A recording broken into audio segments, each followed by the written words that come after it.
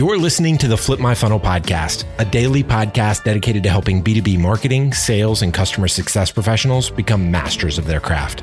It's Thursday, and today you'll hear an episode from our Takeover series. Every month, we ask a different practitioner or thought leader to host a series of interviews that cover a specific theme that's relevant to our community. And like Sangram always says, without a community, you are simply a commodity. Here we go.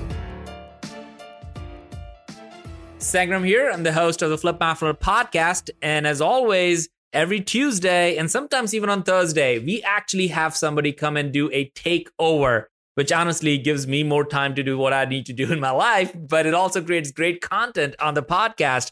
So this time, a good friend of mine, really a good friend of mine, Ted Nguyen, he has a passion for the heroes in healthcare business. And we all know how the healthcare business has been impacted over the last years. And he started a podcast right in the middle of it. So Ted, tell us what this podcast series is all about, that, and who do you interview in that? Sure. Well, thanks, Andrew, first. And second, thanks for having me here. Yeah, our tagline is dedicated to highlighting bold, selfless professionals in the healthcare industry who are focusing on transforming lives in their communities. And we just thought with the COVID pandemic that we're all living through and still continuing to go through, that these people and their stories just wasn't being told or needed to be highlighted more. And so we just took it on as a bit of a passion project and said, let's start talking about these people and what they're doing. And as a result, it's taken off. We are just finished episode 10. Congrats. Thanks. And we have, last numbers I checked, we're about 1,700 downloads already. That is awesome. So the podcast is called Heroes of Healthcare. Yep. And we are going to have links to your podcast here. So if people want to continue listening to it even after the series is done, they can go check it out. We'll obviously write a blog and all those things. Share some of the people you're interviewing so we get a taste of it. Yeah. So and they can listen on the Heroes of Healthcare podcast.com website. So we have a whole website with the episodes posted there, Spotify, Apple, all the regular places as well. But yeah, we've been really fortunate. We have Dr. Mark Knapp. He was the chief medical officer for Mount Sinai in New York City, who gave us a whole impact of how New York City responded to the pandemic and the stress on the people. We had the chief medical officer for Novant, massive healthcare system in the North Carolina in the southeastern market, talking all about vaccine safety of mRNA and the vaccine that's been coming out. And then we like to mix it up a little bit. We had an old-time friend of mine, Jack Curry, who is the voice of the New York Yankees, come on and talk all about baseball and how baseball was dealing with the COVID pandemic, but also how baseball was giving us some normalcy in our lives. Yeah. Because one of the things we also want to focus on is not just the physicality of the healthcare system, but also mental health. So we've also had the chief wellness officer from another major healthcare system talking about physician burnout, dealing with all the different clinicians and how are they dealing with the medical stress that they're under these uncertain times. So it's been very exciting, and it's been we've had such a cross section of people. I think the listeners are going to find something great out of each one of them. Awesome, man. Ted, so everybody listening, you might be listening to the first episode, you might be listening to the 10th takeover episode of this series. So just make sure you look back and see if you have missed anything. But each one of them is something that I feel, Ted, you being so passionate about it is going to bring life to a lot of people as they hear it. So Ted, again, thanks for doing this. And everybody, enjoy the show.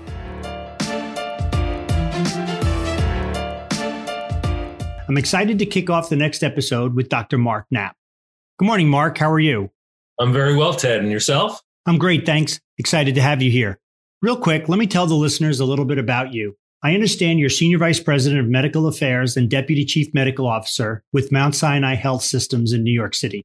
You were integral in Mount Sinai's ability to manage the influx of COVID-19 patients, and you assisted in the system's emergency management response where you recruited and deployed over 360 physicians, nurse practitioners, and physician assistants from outside the health system to manage the crisis. Amazing. Thank you for joining us, Dr. Knapp. It's nice to be here. I appreciate the opportunity. So, Mark, before we jump in, could you tell us where you hail from, what got you to Mount Sinai, and about your background?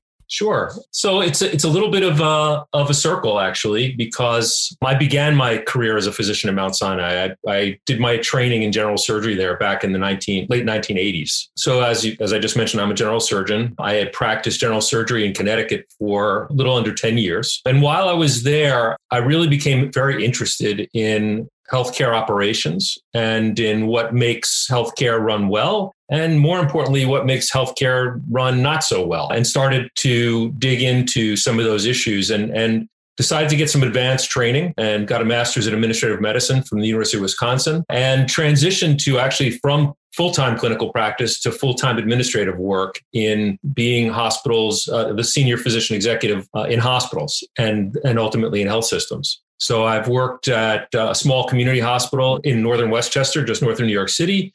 I've worked in the heart of New York City at Lenox Hill Hospital, which many of your listeners may know of because it's now actually a series that was on one of the major streaming sites. And then at North Shore Long Island Jewish, which now is called Northwell. And now I'm at the Mount Sinai Health System in right in the heart of New York City. And my role in those places has been to be as a physician leader. And as a physician leader, my responsibility is to try and create processes and create opportunities for physicians to do their best work so that patients receive the best care. That's probably a 50,000 foot view of what it is. With regard to what you mentioned at the start of the podcast, I initiated the emergency response at Mount Sinai for COVID. And that's an unusual arrangement, but it's something that I've really valued over the last 7 years while I've been at Mount Sinai and building its emergency management capabilities. It's incredibly rewarding to be able to ensure that your health system is able to respond to crises. And that's what COVID is. Mm-hmm. Yeah, sure. You just mentioned a little bit that that's unusual. Can you explain that a little bit more when you say that emergency management fell under your purview? And how is that a little unique to maybe other health systems? Sure. I mean, typically emergency management reports up through the operations line of an organization, ultimately up to the chief operating officer, for example. At least that's what I've observed in a number of other organizations. And Mount Sinai, which is a physician-led organization, it was, I think, relatively unique. When the health system formed 7 years ago by the merger of Mount Sinai Medical Center with Continuum Health Partners, there really was no grand plan for how emergency management would be run. And so when I got there, I had just basically led part of the response for North Shore Long Island Jewish for Hurricane Sandy and Hurricane Irene and got a real taste for emergency management. Mm-hmm. And so when I got to Mount Sinai and we were confronted by some early events that needed response and saw that we really didn't have a system approach to it that would account for 7 separate hospitals set across the greater New York City area, it seemed that somebody needed to take ownership of it. And so I did. There was a gas explosion on 116th Street and Park Avenue. People who are not from the New York City area won't know that area, but that's only about 20 blocks away from the Mount Sinai Hospital. And so we got a number of patients from that. Now, Mount Sinai Hospital was very good at accepting those patients, but other patients might have ended up at Mount Sinai Morningside, which is on the west side of Manhattan. And there was no plan for coordinating the response between Mount Sinai Hospital and Mount Sinai Morningside. Wow. And that's sort of what led to say, hey, we've got to think about this more broadly. Mm-hmm. And then it took it from there. So that's great. I mean, interesting. So how, in retrospect, and I want to talk more about, this year with you from your and the facility's perspective, but how do you think that work that you just talked about organizing and seeing that gap that existed, how did that help you? Do you think, or did you see ways that helped you when the pandemic broke and things in New York all just started going crazy? Well, I think it helped tremendously because over the past 7 years, Mount Sinai has built and grown its capability around emergency preparedness. If you think back to 9/11, prior to 9/11, hospitals were expected to be able to manage a disaster within their facility. So if there were a power outage, you had plans for managing that. If there were a fire, you had plans for managing that. Mm-hmm. But there really was no expectation, at least to my understanding and my looking back at the history, there was really no plan for a major external event that hospitals would have to respond to. And I remember I lived through 9/11. I remember waiting in the hospital I worked in at the time, waiting for patients to come. And as every healthcare provider in the New York area will tell you, everybody was waiting for patients to come and they never came. Mm-hmm. Had they come, had we had 3,000 patients show up in our emergency departments within the New York metropolitan area, we would have been swamped. We wouldn't have been able to manage them. We didn't have plans in place for that. And so CMS, the Joint Commission, and our public officials said, hey, we've got to fix this. Yeah. We've got to have plans. We've got to build resiliency. And emergency management as a hospital function grew up. It suddenly became important. Subsequent to 9/11, we had Joplin, Missouri, where tornado hit a hospital. Yeah, I remember that. Took it out. Right. We had Hurricane Katrina, where Memorial Hospital ended up actually being unable to take care of the patients that it had. I mean, these were devastating scenarios that health systems were just still grappling with. And I didn't want to see that happen to the health system that I was responsible for. Now, as far as being involved as a physician, I think that's what's unusual, but I think it added a flavor to the approach so that we could bring in the expertise. Emergency management is now a real profession. I mean, it is a profession that we should all know more about and really embrace, but it's a convener. It's a convener of resources. It's a convener of expertise. Mm-hmm. And it's a structured way of thinking that needs to then pull in the resources it needs to actually solve the acute problem. Having a medical infrastructure that's fully aware of what those plans are and how that works, I think that's what made our response unique. Yeah, well, it's really that preparedness, right? It's just, let's think about the things that we don't think about, right? What could happen and how do we be ready for that? That is exactly it. And it goes to a principle that we're learning about more and more in healthcare called high reliability and being preoccupied with failure, being preoccupied with the reality that something's going to go wrong. Yeah. And are you ready to manage it? Yeah, for sure. And I think we see that in lots of ways. We see that with the CDC. We see that with all sorts of different things that are popping up now, and it's always easy when you're in the middle of the crisis to say, why didn't we and who didn't we, and to point the fingers. And that's not the time to be doing that. But certainly being prepared and doing those things for sure are important. It's funny you talked about the 9/11 experience. I remember my dad, who I just actually had on our first episode, he was getting ready to go in for bypass surgery on 9/11 that morning. And he was in a New York hospital at the time, it was Winthrop Hospital University. And now I think it's part of the NYU system. And he was getting ready to be wheeled in and 9/11 occurred.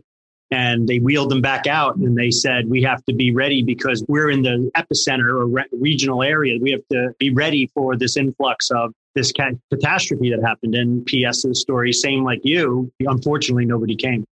Right. So take me back to January, February of this year, and then to March and April, and tell me what were you working on in January and February, and what were you looking at? When did you guys first get wind that this might be coming? And I've heard reports that there were signs earlier than what sometimes is reported. And then what did March and April look like for Mount Sinai? So, January and February, we were aware of the coronavirus outbreak in China, that this was a novel virus. And the first time I remember ever hearing the term novel virus was when I was the chief medical officer at Lenox Hill Hospital and H1N1 appeared. Mm-hmm. And my director of infection prevention, Dr. Michael Tapper, came to me and he said, this is a big deal. This could really be a very big deal. And I had no idea really what he meant. I just didn't have a perspective on it. Now, Mike was an extremely seasoned, knowledgeable infection prevention specialist, epidemiologist. And as you recall, H1N1 really didn't cause a big deal. I mean, there were people who got sick, but it wasn't a lethal infection. And it came and it went, and it caused a hiccup that summer where, kids got sick, but that was it. Yeah. And then there was SARS and there was MERS, and those were novel viruses as well. But for whatever reason, they didn't track all over the world. There were outbreaks, there were pockets, but as novel viruses go, they weren't causing tremendous problems for us, at least not in our region. And even Ebola back in 2015, I think, or 2014, there was a worldwide panic about it. Right. But it never materialized into anything really significant outside of Africa. I mean, there was a patient in New York City, and we had a patient. We thought had a patient when when a patient showed up in our emergency room with the right story. So I think to some degree, hearing about this novel virus in China, having lived through those 4 episodes, it was almost like the boy had cried wolf 4 times in the past. And it just didn't generate a lot of panic, a lot of, this is going to be really significant. Although I would say our epidemiologists were saying this is important, we got to pay attention. It just didn't seem like it was going to be as, I don't think that's maybe that was my own personal response. Sure. Well, I think like you said, it is, it's in human nature for us to, as you said, the boy who cried wolf, we've heard it before, and it never mounted, which brings me a question, and, not to get too technical because I won't understand it, but not to get too technical, but do you have any sense, what is it about Corona that made it different than the others? Is it just the ability for its transference, its ability to stay alive and stay active, what made those others die off and this one just sweep the world? I probably am not the right person to comment on that. I defer the answer to an epidemiologist, but I think it's probably a number of factors. Yeah. One is every organism that causes an infection has an infectivity rate. Called the R0. If somebody has it, how likely are other people to then get it? And I think the R0 for this virus is relatively high compared to other types of infections, I believe. And again, this is not my area of expertise. Sure. And then I think that in the beginning, at least as I'm understanding it, in China, they did not clamp down on it. And so there were really no attempts at containment early on. Okay. There was denial. And so if you take a major urban center, from what I understand, the province where this occurred, the center is massive, hugely populated, very densely populated. If you take that sort of situation and you do not try to put in place any containment and or mitigation strategies, and you don't limit travel, you are going to very rapidly disseminate the virus a very long distance. So I think it's a combination of the infectivity of this virus, the social circumstances of when it first came up and whether or not the public response was appropriate, the infection prevention response was appropriate. Again, when you think of Ebola scares everybody as soon as people talk about it. And there are tremendous resources that are brought to bear to contain it. Area where it's endemic is not nearly as populated and doesn't have as much travel in and out as that part of China. So it's a very different set of circumstances. Interesting. At least that's my understanding. Okay. Well, fair enough. Well, thanks. And you may need to do another podcast to correct everything I just said. You're giving me content. I love it.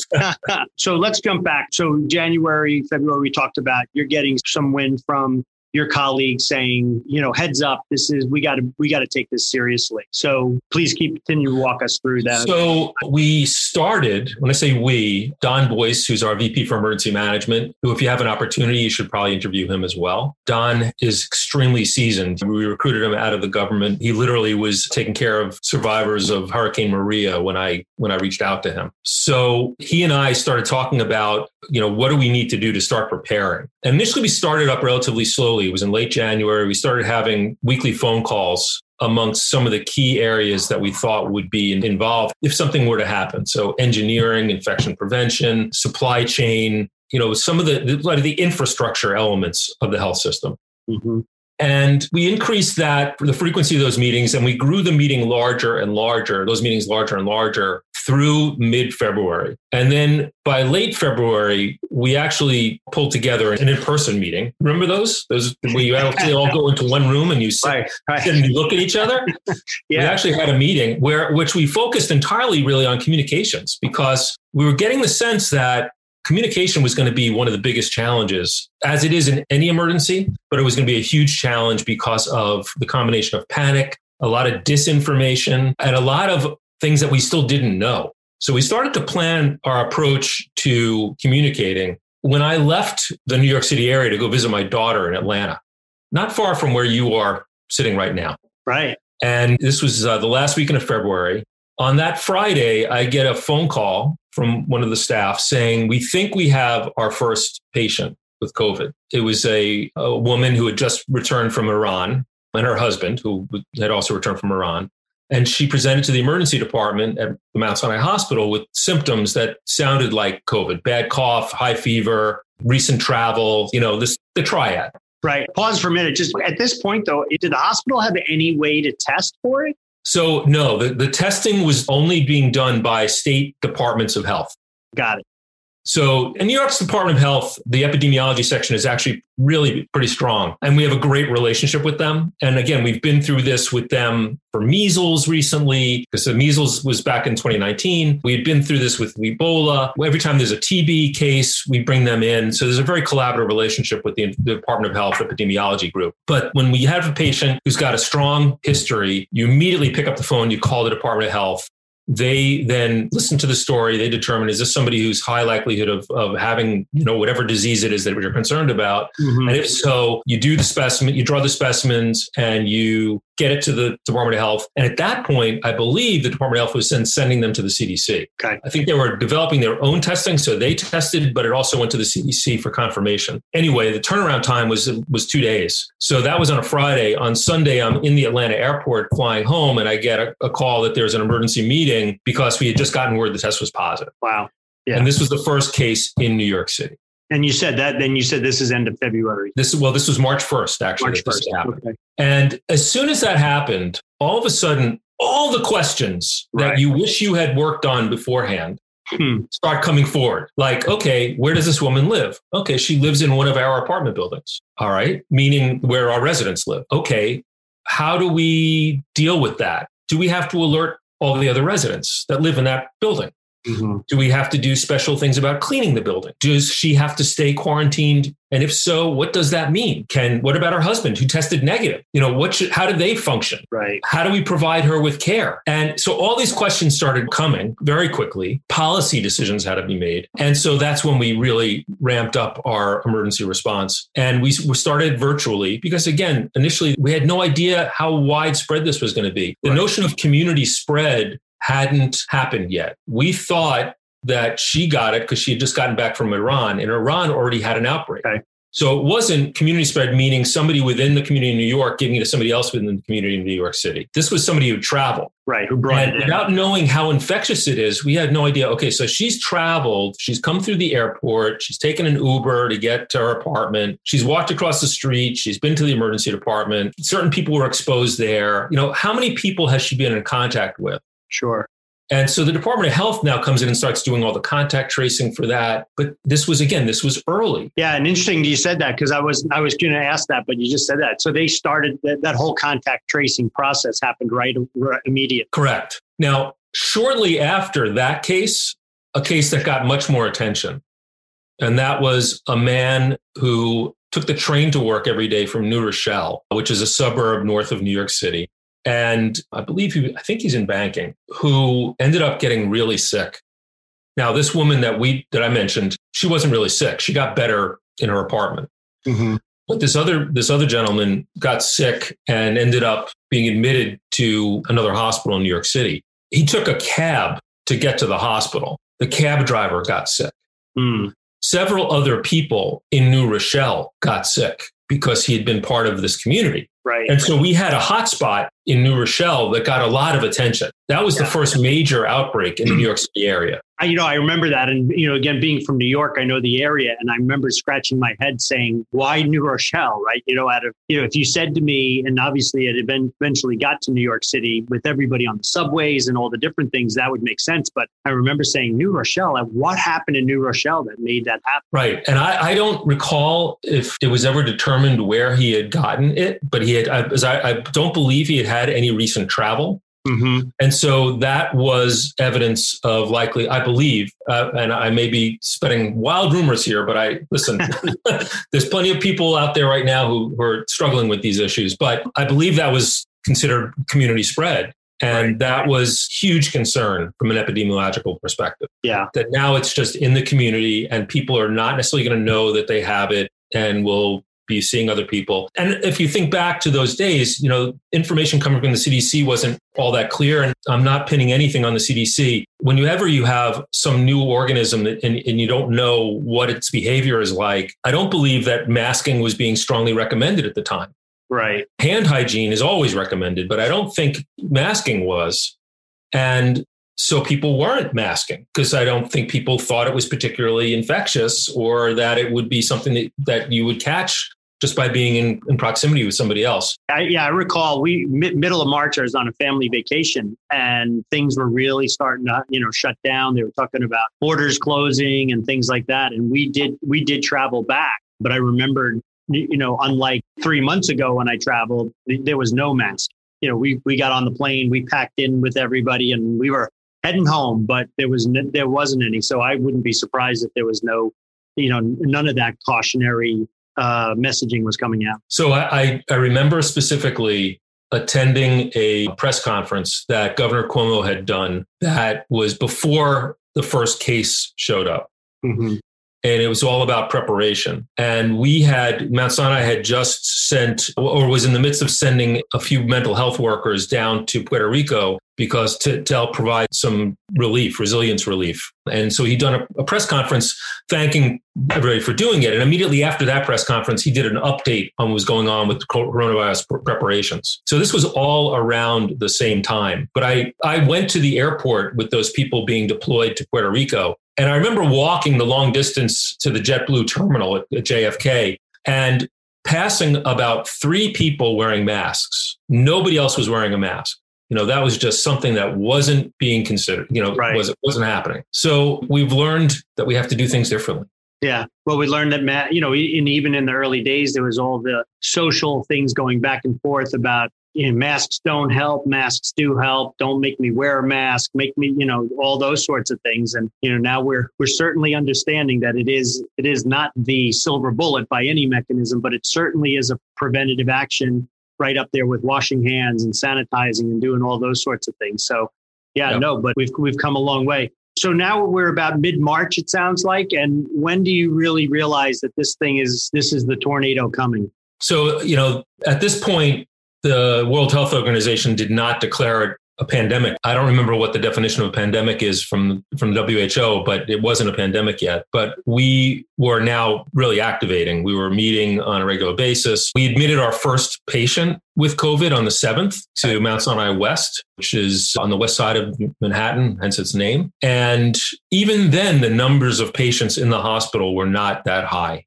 But so the first patient diagnosed on the first admission to one of our hospitals was on the 7th. By the 23rd, so only 22 days after that first patient in New York City, half of our beds were filled with COVID patients and all our ICUs were full. Oh, wow. So okay. Now, when I say all our ICUs are full, we run an average census of about 190, 200 ICU patients across the health system. So all those beds were full. Now, by then, the governor has already made an announcement that he wants the hospitals to identify 50% additional beds, meaning you've got to create space for all those patients. You also have to have physical beds to put them in. Right. So you have to order beds. We had to get beds in from outside the organization. And then you have to staff those beds. You have to figure out how you're going to do that. And that's where we pivoted our planning a bit. And I took over leading the response with regard to making sure we had enough healthcare practitioners, physicians, PAs, NPs in various specialties to make sure we could take care of all those patients. Our predictive modeling a week later said that we were going to have 10,000 COVID patients. Wow. By the end of April. And at that point, what did you think your pivoted, if that's such a word, retrofitting your facility to manage that? How did that compare to the numbers you felt you could take? So we figured out very quickly, I have to give tremendous credit to the leadership in each of the hospitals where they identified how they could ramp up significant volume in order to make space for additional patients. Don Boyce, who I mentioned earlier, reached out to an organization who came in, and they're a fully self-sufficient organization. They sent up a 10 hospital across the street from Mount Sinai in Central Park. That gave us another 78 beds. Mount Sinai Hospital itself started building patient rooms in the atrium that we have. We have a very large atrium that was, part of the hospital. And we're talking about like 30 beds that we were able to put in there, 30 isolation rooms to be able to accommodate those patients. But it's not just the space. It's also, again, the staff. We were able to create the 50% increase that the governor had asked us to do. That we were able to identify those spaces. We were able to get the equipment, build the beds. Nursing, our human resources department worked on getting additional nurses from outside the organization, as well as training up our existing nurses and redeploying them. And I worked with my team on ensuring that we had sufficient physicians. And the first thing we did was reassign our physician workforce. One of the things that the governor had done on the 22nd, he implemented something called New York Pause, and all elective surgeries were ceased. Yeah. So immediately you have all your anesthesiologists, all your nurse anesthetists, and all your surgeons are now essentially available, so to speak, to do other things. Anesthesiologists, they can, with relative ease, transition into doing in critical care medicine. Being an anesthesiologist, you have a lot of the skills that intensivists have. Okay. Our medical surgical nurses, the regular nurses that are on our floors, the ones who are used to taking higher acuity patients, they were trained up to do critical care. And that was a huge growth requirement for them. Suddenly you're taking care of patients who are on multiple different intravenous medications simultaneously with side effects that they're not familiar dealing with. Monitoring them on a much more aggressive basis. Patients who are on respirators, on breathing machines, it was a huge challenge to do that. And I attribute that to all the steps the governor took in terms of implementing the New York Pause, the social distancing that people adhered to, the masking, the hand hygiene, cutting visitors. We weren't letting visitors into the hospital. Tremendous. There was a lot of behavioral stuff that we implemented that caused those numbers to come down. So by then, people got a sigh of relief. But then we started talking about, well, there's probably going to be a second wave. If you look at history, previous pandemics, there is a second wave. Sure. And then we started really focusing on resilience and mental health. I mean, we had been doing it, but we put all of our attention in the mental health arena. Let's just take a moment and let's talk about those folks who, in your eyes, staying with the theme of our show, who are the heroes? I mean, when I hear you talk, I say they're all heroes. When I hear you talk about them, anesthesiologists and all these people changing their roles and willingness to do it. And, and the thing that I also always really want to always be reminded about is superheroes that we think of in the comic books have superpowers, right? These are humans doing superhuman things, doing hero type things. And I think that that's always an important thing for us to understand. In some of the other conversations I've had, that's what people are saying. These are regular people just doing heroic things. But I know that there are certain folks that you mentioned, Don and Heather and some of the others who just really kind of stepped up and rallied. And not only did they rally from an effort and an energy, but really got creative and got innovative in the time of that it was needed. And I'd love you take a moment and just shout out some of those people and that you recognized who really just came to the call. So I personally do not feel like I was a hero. I mean, and you and I talked about this in preparing for today, in that, I was not on the front line, meaning I was not sitting there operating on a patient or starting an intravenous line or doing chest compressions on somebody who's arresting or assisting in intubation. To me, the people who did that, those are the people who are the heroes. Yes, it does take leadership to get a health system organized to be able to do what we did. So Don Boyce from Emergency Management, Heather Isola, who leads our PA services, and we have close to 900 physician assistants across the health system. Bill Bodecker, who did the same thing for the nurse practitioners. Sabina Lim, Jonathan Ripp, and other people. Dan Hughes, who led a lot of the work we did regarding resilience and mental health. Brendan Carr and his emergency departments. These people, the leaders are essential because you can't really get everybody to work in a certain way. But our head of critical care, a young physician named Adam out in Mount Sinai, Brooklyn, who, he's really just recently out of training. And he's a bright,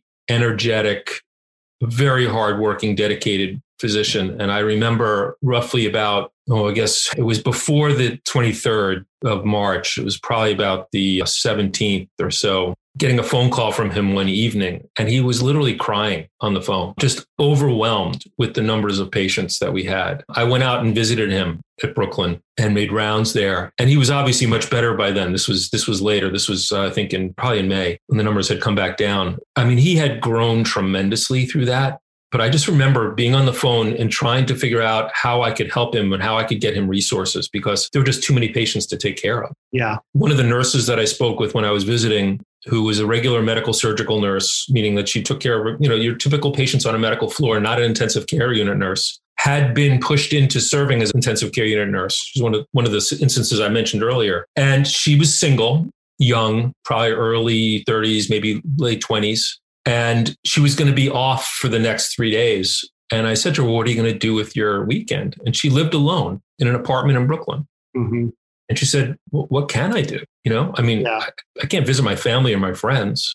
Right. So what do you do when you're off? It was almost worse for her to be off than it was for her to be at work. Sure. Because the risk of exposure and then exposing others, right? But you're also sitting in your apartment and emotionally isolated and thinking about what you've just gone through and thinking about going back to it. It was just such, what besides picking up some solitary hobby that would you can't get out of your own head. Sure. And we're social creatures by nature. So, seeing them, those are the heroes to me. Yeah. And I understand, I've had this conversation with Don a number of times. He really doesn't like being called a hero. I mean, it's his very strong feelings about not calling other healthcare workers heroes, that they actually really reject the concept. Sure. It's what they chose to do. It's their job. And it's almost as if no matter how hard you do it, it's never enough. Yeah, no, and I can appreciate that. And it was actually one of the things when we decided to name the podcast, it was one of the things we struggled with because we recognize that true heroes don't see themselves as being heroes. And I appreciate it. And, I love the fact that you shouted out, those folks that in the leadership mode and things like that. But it goes without saying, everybody who was on the front lines at Mount Sinai during this crisis were heroes. They all were, they were the leaders. But as you said, those people who were receiving and those people who were taking temperatures out in the tents and out in Central Park. And I mean, all of them were heroes. So thank you. If they don't want to tell their stories, I appreciate that you're telling their story because it needs to be told and it needs to be heard. So with some of the time that we have left, a couple of the questions. So we go through you just talked about everything declining and we're kind of getting down to something that we feel like it's more manageable.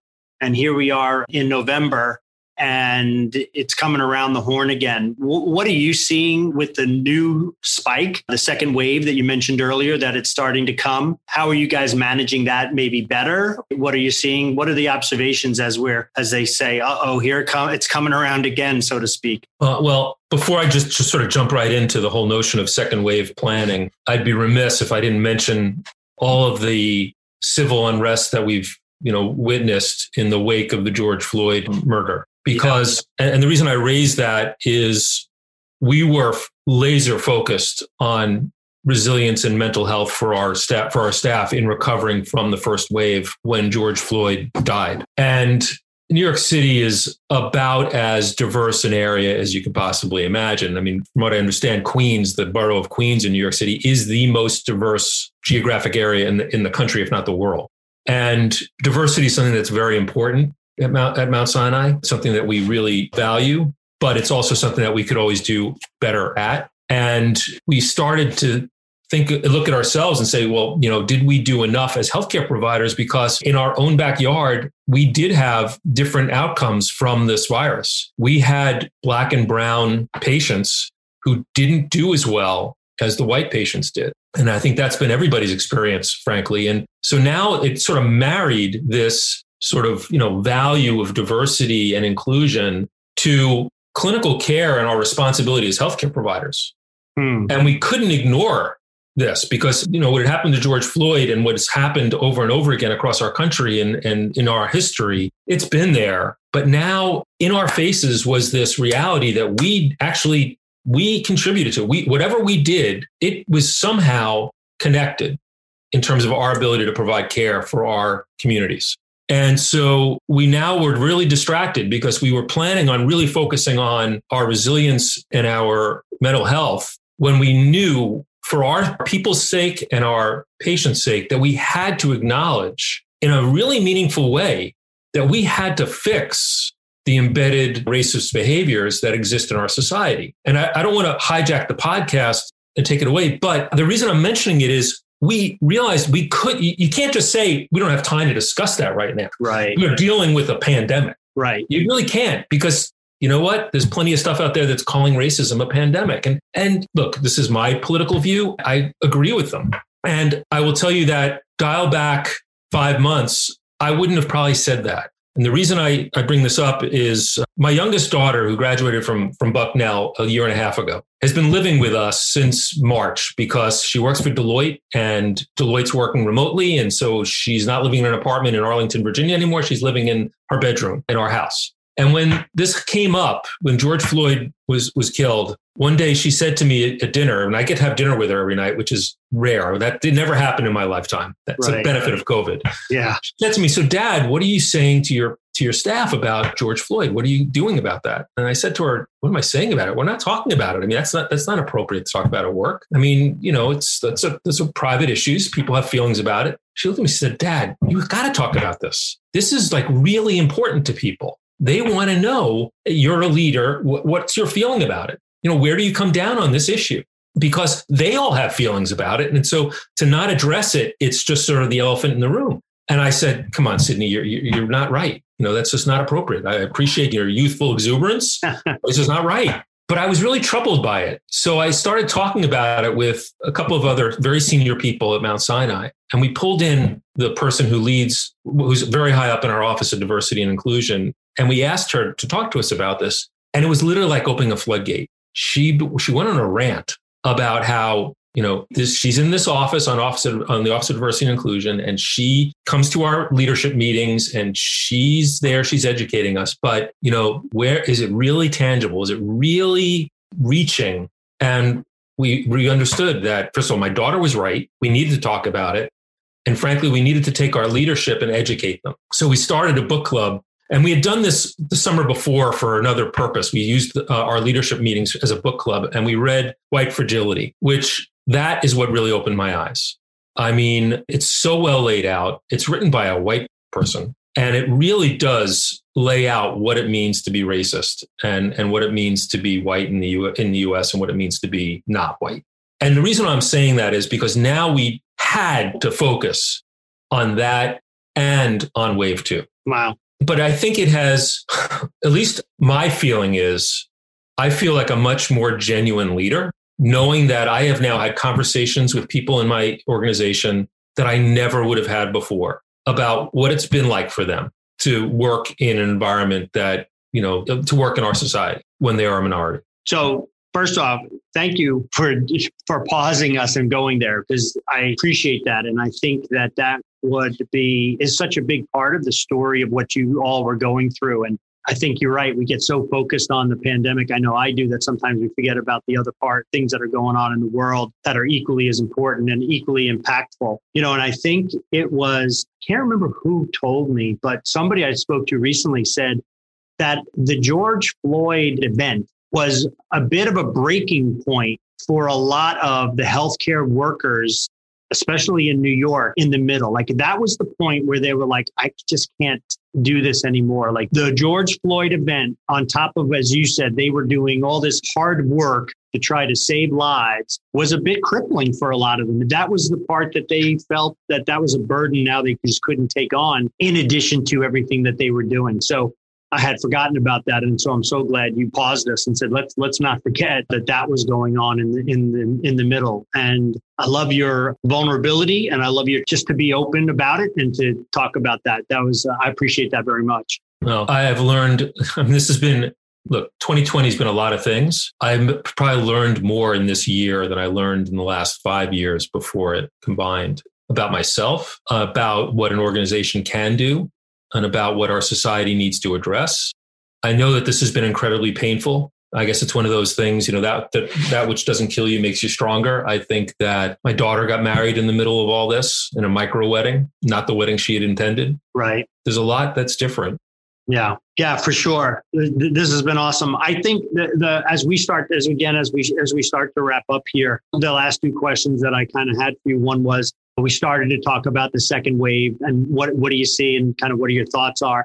And then the other thought is, with the second wave coming, how is Mount Sinai's preparedness, which is now even different, making you feel more confident, less confident, in terms of this coming around again, as I had mentioned? So I would say the way that we're approaching the second wave, or whatever wave you call this, because, there's ripples all along. When we look at our numbers, this is clearly, we haven't hit the second wave yet. We're starting to see things inch up. Yeah. One thing is we have much better data than we had back in March. In March, there was no tracking of infection rates. Testing wasn't even available. Now we can keep very close eye on how much activity is there in the community. So we'll have more of a warning if things start to ramp up. So that's one. The second, though, is we're really trying to thread the needle. We took a very blunt instrument in order to save lives last time, meaning New York pause, stopping all elective surgery, diverting all of your resources toward managing the pandemic,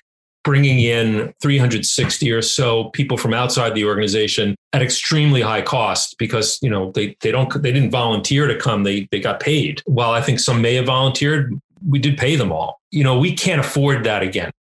The financial hit we took was on the orders of hundreds of millions of dollars. Yeah, we haven't even touched on that. Yeah. We can't afford to do that again. That will, look, I was just driving around this morning and I saw a bunch of storefronts that are all now have, for rent signs in them, businesses that have been there for years. I know that people have been crushed by this from an economic perspective. And people probably think healthcare is doing okay because we're taking all the care of all these patients. The reality is no. Right. The reality is we took a financial hit that we may not recover from. Mm-hmm. And all across the country, health systems are laying people off or finding other ways to shed expense. So we don't want to do that again. Where, as I said, we're trying to thread the needle and not have to do that, meaning that we don't want to have to stop elective surgeries, which we did last time because we needed the resources, meaning the people, and we also needed the space. We needed the PACUs, the recovery rooms, as ICU spaces. Sure. We needed the doctors and nurses that were doing surgery to do other things. We're going to try not to do that. And we don't want to bring in people from outside the organization. Mm-hmm. We don't want to have to spend that extra money for that. So we are trying very hard to thread that needle, and it may not be achievable. Right. But so our plans are all predicated on that. And hopefully with really responsible civic duty on the part of the community, they shut down the New York City schools today. Right. Because the numbers started to inch up. Yeah. I saw they were going to watch and consider that. Yeah. Well, they did it. So, and I sense your approval of that. That's the right. Well, I'm struggling with the whole idea about closing school. I mean, it's the likelihood of children getting very sick is low. Mm-hmm. Teachers, on the other hand, are at risk. Sure. Obviously, they're older, and there's a real cost to not sending your children to school. For sure. It's a huge cost. I mean, their own development, as well as the fact that, now somebody's got to stay home with them. Right. And parents now there's a huge societal cost to this that we will not be able to calculate for probably a generation. Sure. Yeah, no. And not every parent can work from home.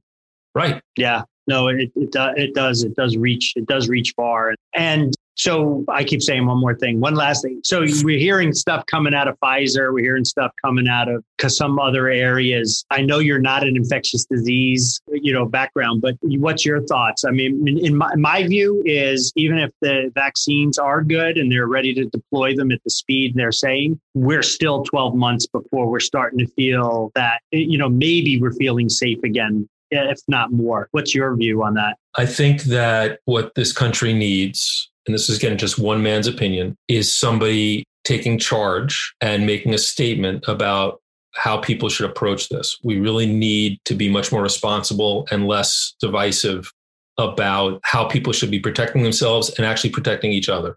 Yeah. There are going to be people who refuse to take the vaccine. There are people who refuse to take vaccines now. I mean, that's not unusual. Sure. And I think with a new vaccine, I think the numbers of people who are afraid to take it until there's more history with it is going to be significant. Sure. Well, nobody wants to take the vaccine to find out 12 months later. You probably shouldn't have done that. Correct. And I think the projections are like right now, fully 50% of people will take the vaccine. Mm-hmm. 50% will not get us to herd immunity, which means that we are still going to have infections, hotspots. And then it comes down again. If you're of a certain mindset that this is not a big deal and that stuff happens, and if you get it, you get it, and you're not going to take away my civil liberties, and I'm not going to get a vaccine, and I'm not going to wear a mask, then the consequence, I think, is really, and this is, again, I'm a healthcare worker. The consequence is that our healthcare infrastructure can't handle that. We're not built to manage taking care of, additional thousands of patients. Mm-hmm. So I do believe we have to have a national conversation about civic responsibility and balancing that against civil libertarianism, personal freedoms versus your responsibility to your neighbor. And that's, again, this is highly personal. Sure. I do think, though, that, and I just heard Anthony Fauci speak, that he's very confident. And I got, if anybody has a voice that's trusted in the US right now, I would say it's him, that corners were not cut in developing the virus. And so therefore, if sufficient numbers of tested individuals are there and that the virus has been shown to be safe, that it is safe and that it is effective. So I think that, it's going to take time for people to come to grips with that and decide to start getting vaccinated. But until we have significant amount of immunity, we're not going to be able to take our masks off. We're not going to be able to have life as we used to know it. Yeah, no, I agree.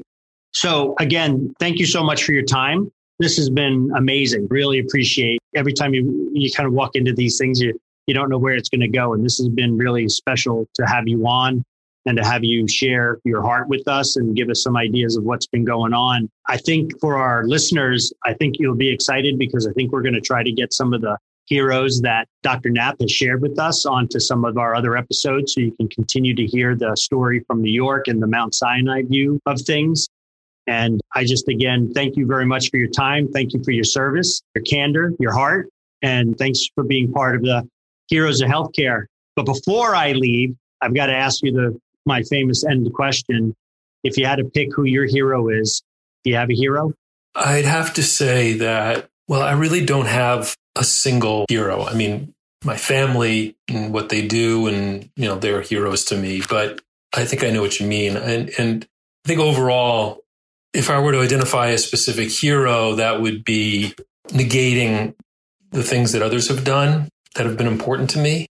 So I guess in the moment, while we're, thinking back past about COVID and what we went through and getting ready for a next wave of COVID, clearly, I think the people who have been putting themselves out on the front line, the doctors, the nurses, the housekeepers, dietary workers, pharmacy workers, all of those are heroes to me. They are the ones that are running into the proverbial fire to help.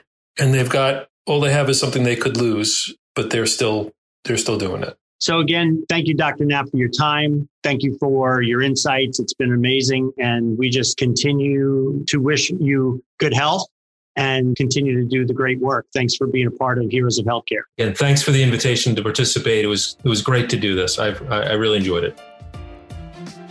You've been listening to the Flip My Funnel podcast. To make sure that you never miss an episode, subscribe to the show in your favorite podcast player.